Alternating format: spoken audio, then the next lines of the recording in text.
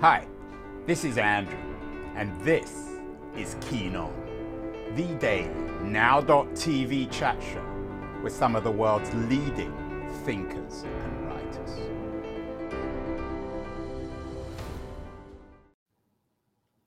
Hello, everybody. It's July the 1st. This is the real Andrew rather than the fake one at the beginning of the show. July the 1st, 2021. Time to borrow some language from David Bowie continues. And one of the things we may get back to Bowie later in this show, I always quote Dylan, so I think there's a need for a little bit of a change there. I don't want to always appear the same. One of the things that comes up always in this show, it seems, and this is unchanging and inevitable and unavoidable, is the idea that we're living at a time of great disruption.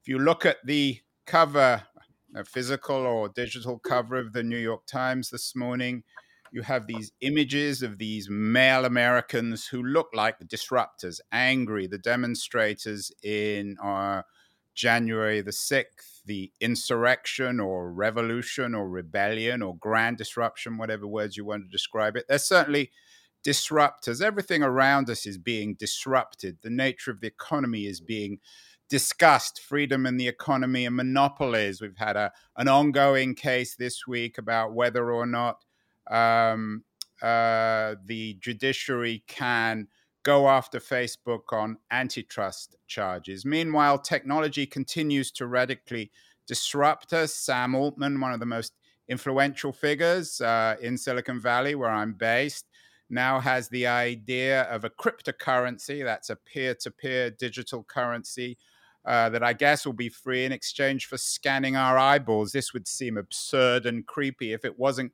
from someone like Altman, who's so influential and backed by people like Reid Hoffman in Silicon Valley, who by Valley standards is a liberal. Then everything is up for grabs in this age of disruption. I had the philosopher Jonathan Rauch on the show recently, talking about saving the internet, or at least saving truth, by rebuilding what he calls a constitution of knowledge. We live then in an age of disruption.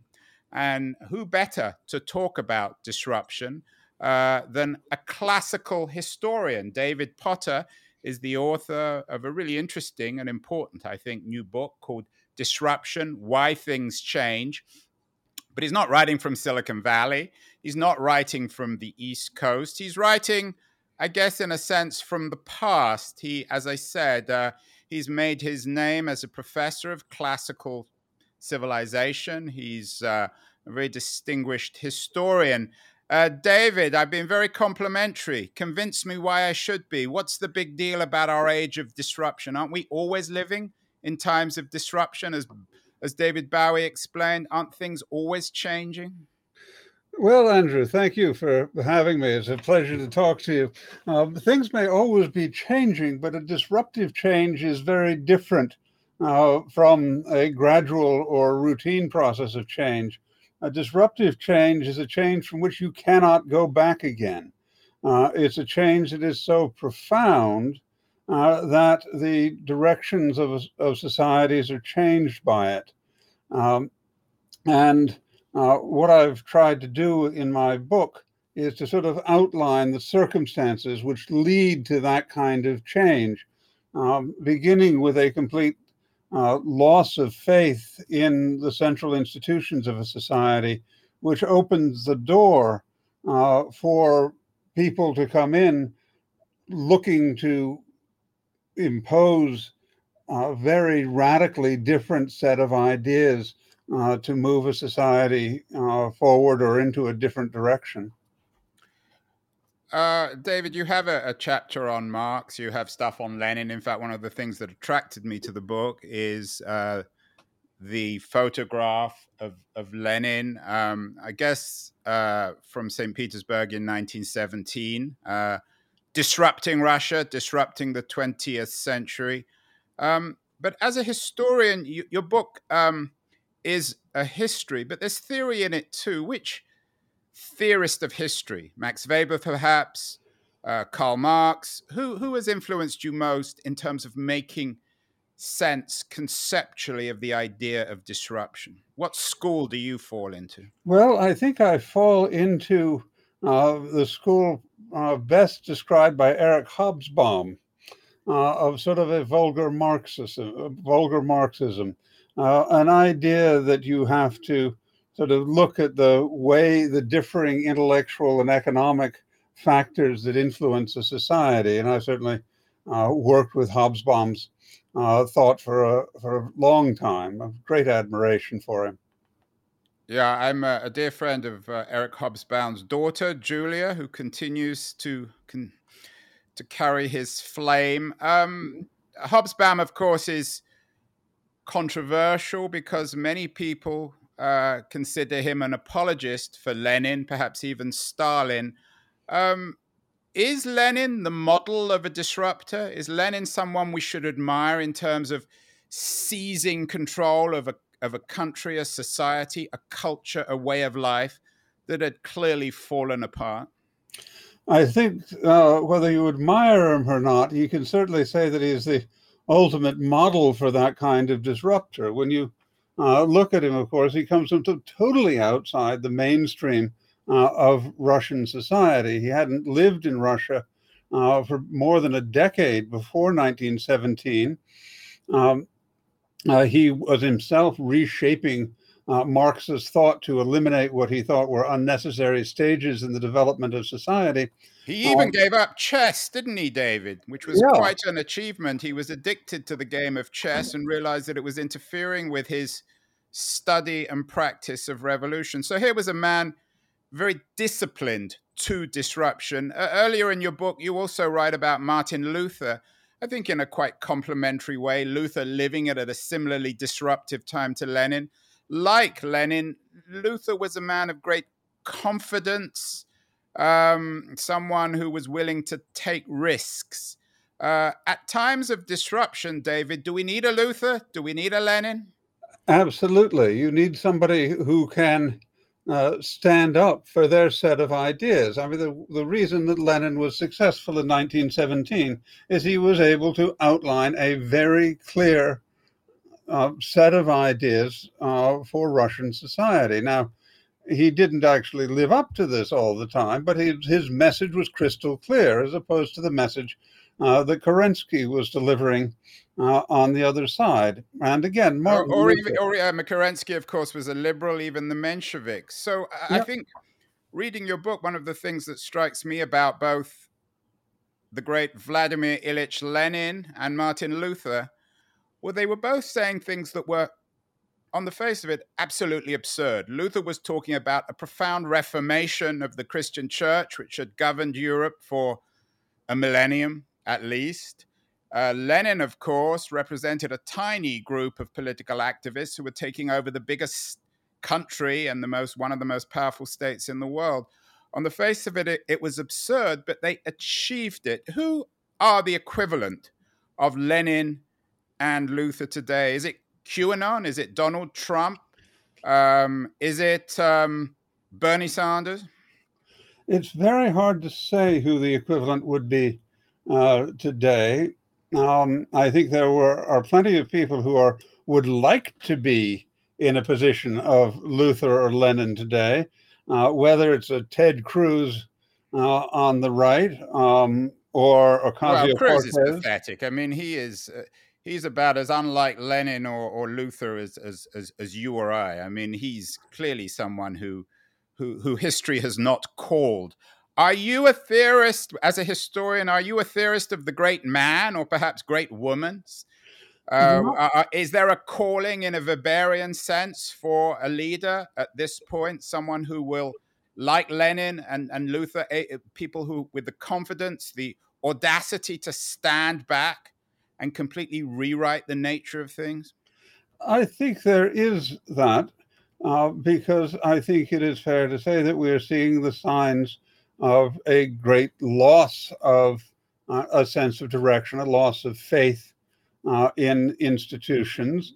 I mean, Trump, I think, is a symptom of a society with serious questions about the way things are going, as to whether or not the state actually acts in the interests of the individual. As part of the social contract, going back in theory to Hobbes and Locke, and certainly on the theory on which the Constitution of the United States was built, that this government is supposed to act in the interests of the people. And we are certainly not seeing that. We had, of course, some examples just this day with the Supreme Court again supporting the power of rich people to change politics in their own interests by saying that let's stand back a bit, David. I don't want you to sound like just another coastal liberal elite. You're a classical historian. You write about Constantine, for example, in the book. He was not a Lenin or a Luther. He held power, and yet he changed everything also. So it doesn't necessarily require a man of the street, a Lenin, or a country priest like Luther to change everything. Change can come from above. Disruption can come from above, can't it? What does antiquity teach us about that? Absolutely. I mean, Constantine was the son of a previous emperor. He had been put out of the line of succession and then came back in a big way in 306. But what he was trying to do was to redefine the way people thought about power in the Roman Empire to justify his own position. And what he did was he really picked upon the most unlikely intellectual movement you could possibly imagine to use to forge a new ideology of empire, which shifted. Trumpian almost. Is this Trumpian, David, falling back on something which seems to the elites like you and I to be absurd, but something that captured the imagination of the popular culture of the time? I think in Constantine's case, it was a great deal more creative because what he was doing was taking an intellectual movement, which had often existed to reject the tenets of contemporary society, the idea that wealth makes right, which was a central feature of the ideology of the ancient world, to one where faith in God is something that helps define your position in society. So I think Constantine was a very much more creative figure. He was trying to reshape the way the Roman government interacted with its subjects. This was the greatest, perhaps, in Western civilization. Is it arguable that Constantine's disruption in the long term was the greatest disruption of all, because it replaced the focus on the external, on the public in Rome, with the internal world of Christianity? So you go from Constantine to Augustine, from the city of man to the city of God. Is that arguable, David? I certainly think it is arguable because what Constantine did was he took a serious set of ideas that were completely outside of 1,000 years of intellectual history and made them central to discussions, to intellectual life in Europe for the next 2,000 years. It was an absolutely fundamental change. And you could also, and I think quite rightly, see that the rise of Christianity had a knock-on impact as part of the influence on Muhammad, another one of the really radical changes of all time. Right. I don't have a picture of Muhammad. I think if I showed one, I might get into trouble. But we've had a lot of discussion actually on Islam and on return to classical Islam. Of course, Luther was ultimately political in his focus on reforming not just the church, but our inner sense. From Luther, who you write about a lot, we go to Rousseau. In many ways, David, is it arguable that perhaps Rousseau was the most disruptive figure of the last 500 years since Luther, even more radical, even more disruptive than Marx or Lenin, in the sense that he opens up the self to be the heart of of meaning, of identity, and indeed of politics? I think that's absolutely right, because I mean the sort of constitutional theory that lay behind him with Hobbes and Locke, I mean, it was radical thought, but it was very much still systems based, and Rousseau moved the individual back into these systems and really added a moral sense to the purpose of government. The crisis today, David, is clearly one of trust in elites. We've had a lot of shows about that. I've got my old friend Adrian Waldridge from The Economist on the show next week. He's written a book called The Aristocracy of Talent. Daniel Markovits, the Yale Law School thinker, has been very critical of meritocracy in America.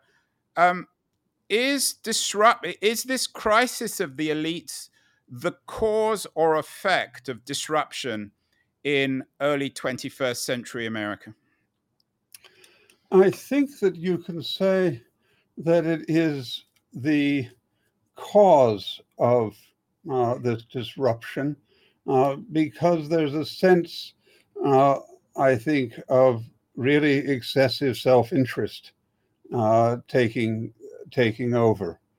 The increasing divide that we see in this society between people who are members of the cultural or academic elite and everybody else, and a lack of difficulty that people now have in communicating with each other, and even wanting to communicate with each other, in trying to find a shared set of values.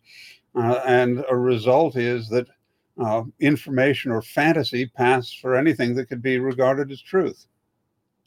Isn't fantasy, though, in its own sense, disruptive? Aren't we having, particularly through the internet, the fragmentation of traditional epistemology or ontology, to return to your classical Greeks? Aren't we back in Plato's cave for good now? And that might be the very heart of our early 21st century disruption, David. Well, I hope that we're not back in Plato's cave, staring at the shadows on the wall and trying to imagine what they are. I mean, we're all looking at the internet. People are even watching this, David, on the internet. That's absolutely right. And what I hope we could take away from watching this show on the internet is a sense of how do we evaluate what we're being told? What are the criteria that we use to determine whether something is reliable or not? Well, that goes back to Jonathan Rauch, and it also goes back to the role of the university. You're a distinguished professor. You hold a chair at the University of Michigan in classical studies. Is the university itself in crisis? And is that, again, a symptom of our disruptive age? I think that all universities are finding themselves in a sense of crisis, because we're having a great deal of difficulty communicating our value system with a broader public. Isn't your value system archaic, out of date, irrelevant, David? The kids who spend their time on YouTube or Instagram, are they interested in Constantine? I've certainly found that they are over time. Good. That people are interested in any kind of, in a discussion which lets them express serious ideas. You can certainly use, as my students, I hope, have been finding over many, many years, ancient texts as a way to frame conversations about issues that concern us today. What are social roles? How are they determined? How do people make their way in the world? What is the world of Roman entertainment? I mean, all of the issues, how do you structure a society that we're looking at in antiquity, are still of really profound importance and interest to our students anywhere today.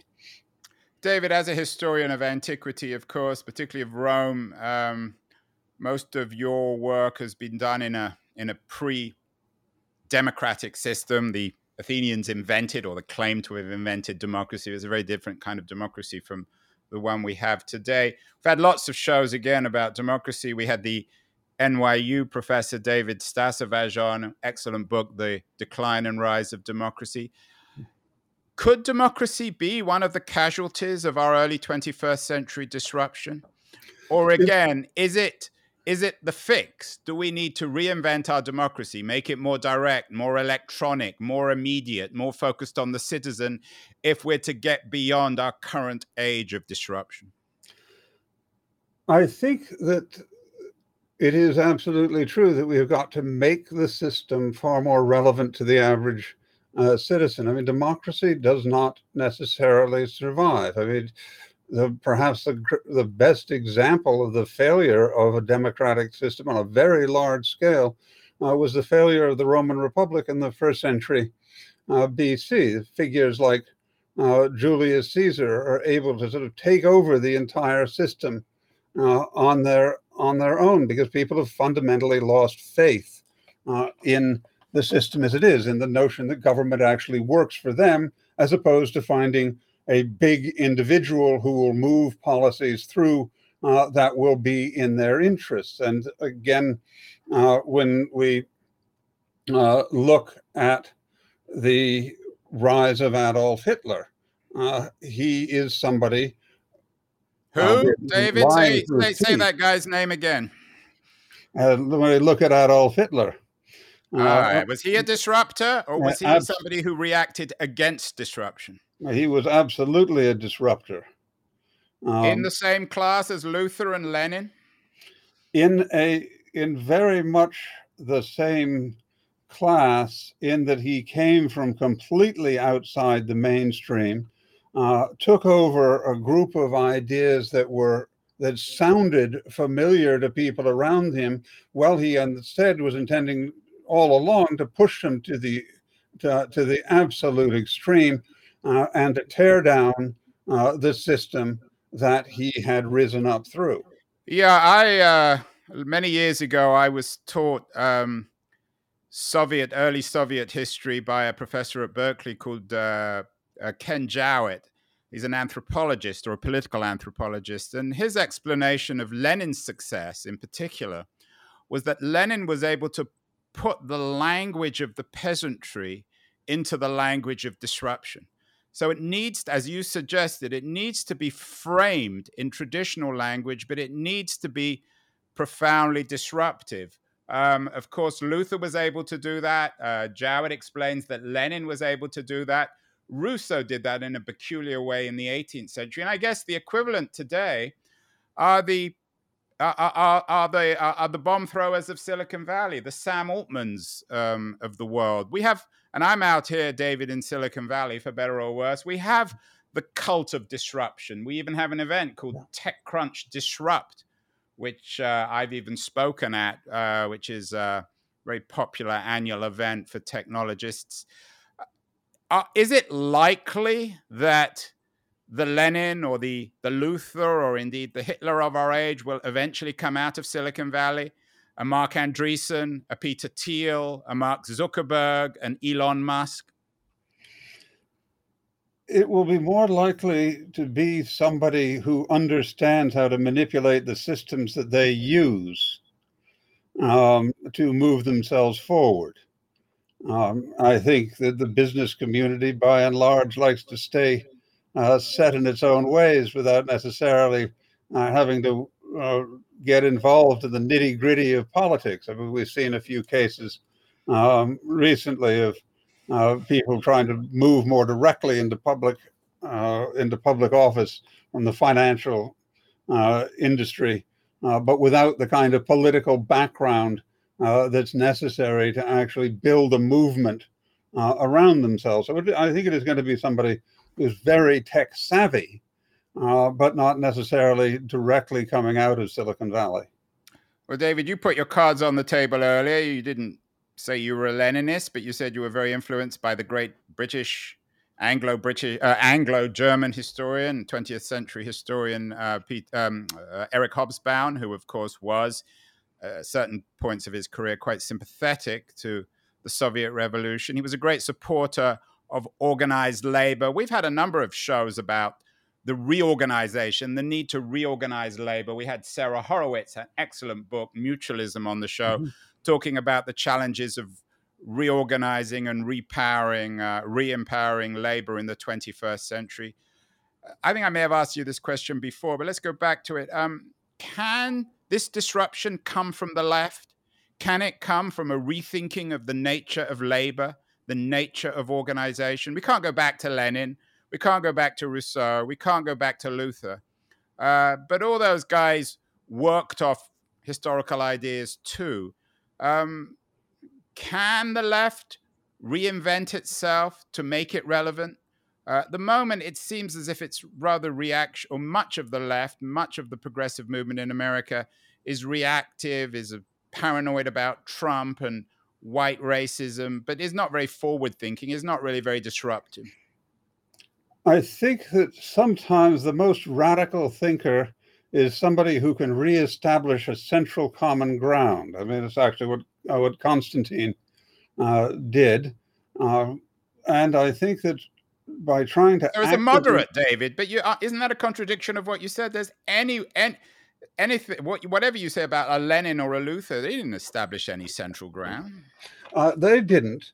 Though Luther enabled people to create a completely different conversation and a completely different form of political society. He enabled a transition in a new direction. And Luther was also careful in his own right not to be drawn to what he saw as too far of a religious extreme. And Luther knew how to work with the princes of southern Germany. That's how he kept himself alive, quite frankly.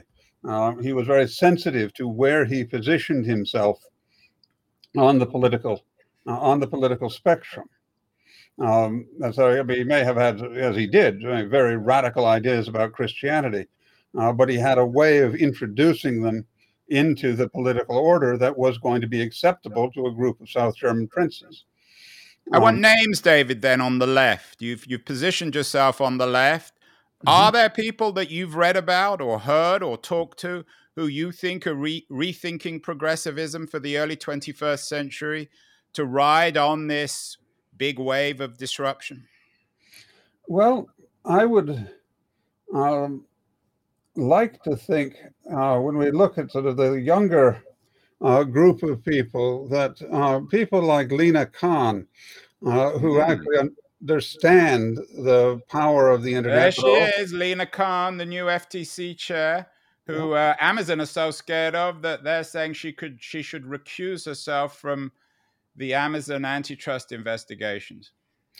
Absolutely, she is, I think, recognizing a series of very significant issues and areas which need change. I mean, it is ridiculous that Amazon should be able to run through a full set of employees, as the New York Times showed, every 6 months, that it prevents any kind of labor organization.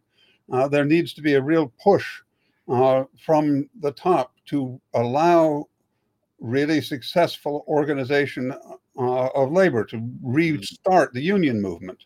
We had Brad Stone, the great chronicler of Jeff Bezos and Amazon. His new book, Amazon Unbound, talks about that. Amazon out of control. Bezos is, of course, out of power. I think you may be right. David, let's end with perhaps on the absurd. We haven't mentioned Joe Biden, the current American president. We had Evan Osnos on the show, Biden's biographer. He has a wonderful paragraph on Biden. He writes, and he wrote this a few years ago, Biden is, and this was 10 years ago, Biden is 67 years old. He has parted with youth grudgingly. His smile has been rejuvenated to such a gleam that it inspired a popular tweet during the 2012 campaign. Biden's teeth are so white, they're voting for Romney. His hairline has been reforested. His forehead appears becalmed. And Biden generally projects the glow of a grandfather just back from the gym. I think that's the best summary of Biden written. Is Biden's presidency, in your mind, as a classical historian, does it reflect the fact that we've hit a wall? Is he the ultimate grandfather figure, the calm before the storm, David? I would like to think not. I think that Biden, if you look at the way that he is trying to stock his administration with a wide range of people, with a wide range of backgrounds, is actually doing a lot more than people would actually have expected him or anticipated that he does. I think it's got the most diverse administration we've seen in terms of experience and personal background. And I think that it is, at this point, belying the old image of Biden as somebody who's out of touch with the needs of society. I think he's done a remarkably good job, frankly, in building his administration. I'm not sure I agree, David, but anyway, you have done the right job at the right time with your new book, Disruption: Why Things Change, with the great Vladimir Ilyich Lenin on the cover. Any book with Lenin on the cover is worth reading, and your book is definitely worth reading because it talks not only about our current disruptive age, but also has a wonderfully erudite grasp of history from Constantine onwards. David, you're talking to me from your university office in these strange post-COVID days where we're still kind of locked inside. What else should people be reading in early July 2021? Well, I would certainly think that everybody should, if they haven't had a chance to read Juan Cole's wonderful book on Muhammad, they should certainly do that. It's incredibly Is he a friend of yours? Yes, he is. Can you introduce me to him? Because I'd love to have him on the show. Absolutely. He's at Michigan, isn't he? He is. Do you have the book to wave at the screen, David? I'm afraid I don't have it with me because I keep my favorite books at home. Oh, dear. Well, anyway, do you have a book of your own to wave at the screen? Well, here's a copy of Disruption. Yeah. And let me urge anybody who's interested in the earlier Roman experience to look at a book called The Origin of Empire, which will tell you the story of how a democracy can destroy itself. Well, David Potter, distinguished historian, author of Disruption: Why Things Change, honor, privilege, fun. Love to talk Lenin. Have to have you back on the show again to talk more about our age of disruption because it's not ending anytime soon. David Potter, keep well and congratulations on your excellent new book. Thank you very much. It's been a real pleasure to talk to you this afternoon.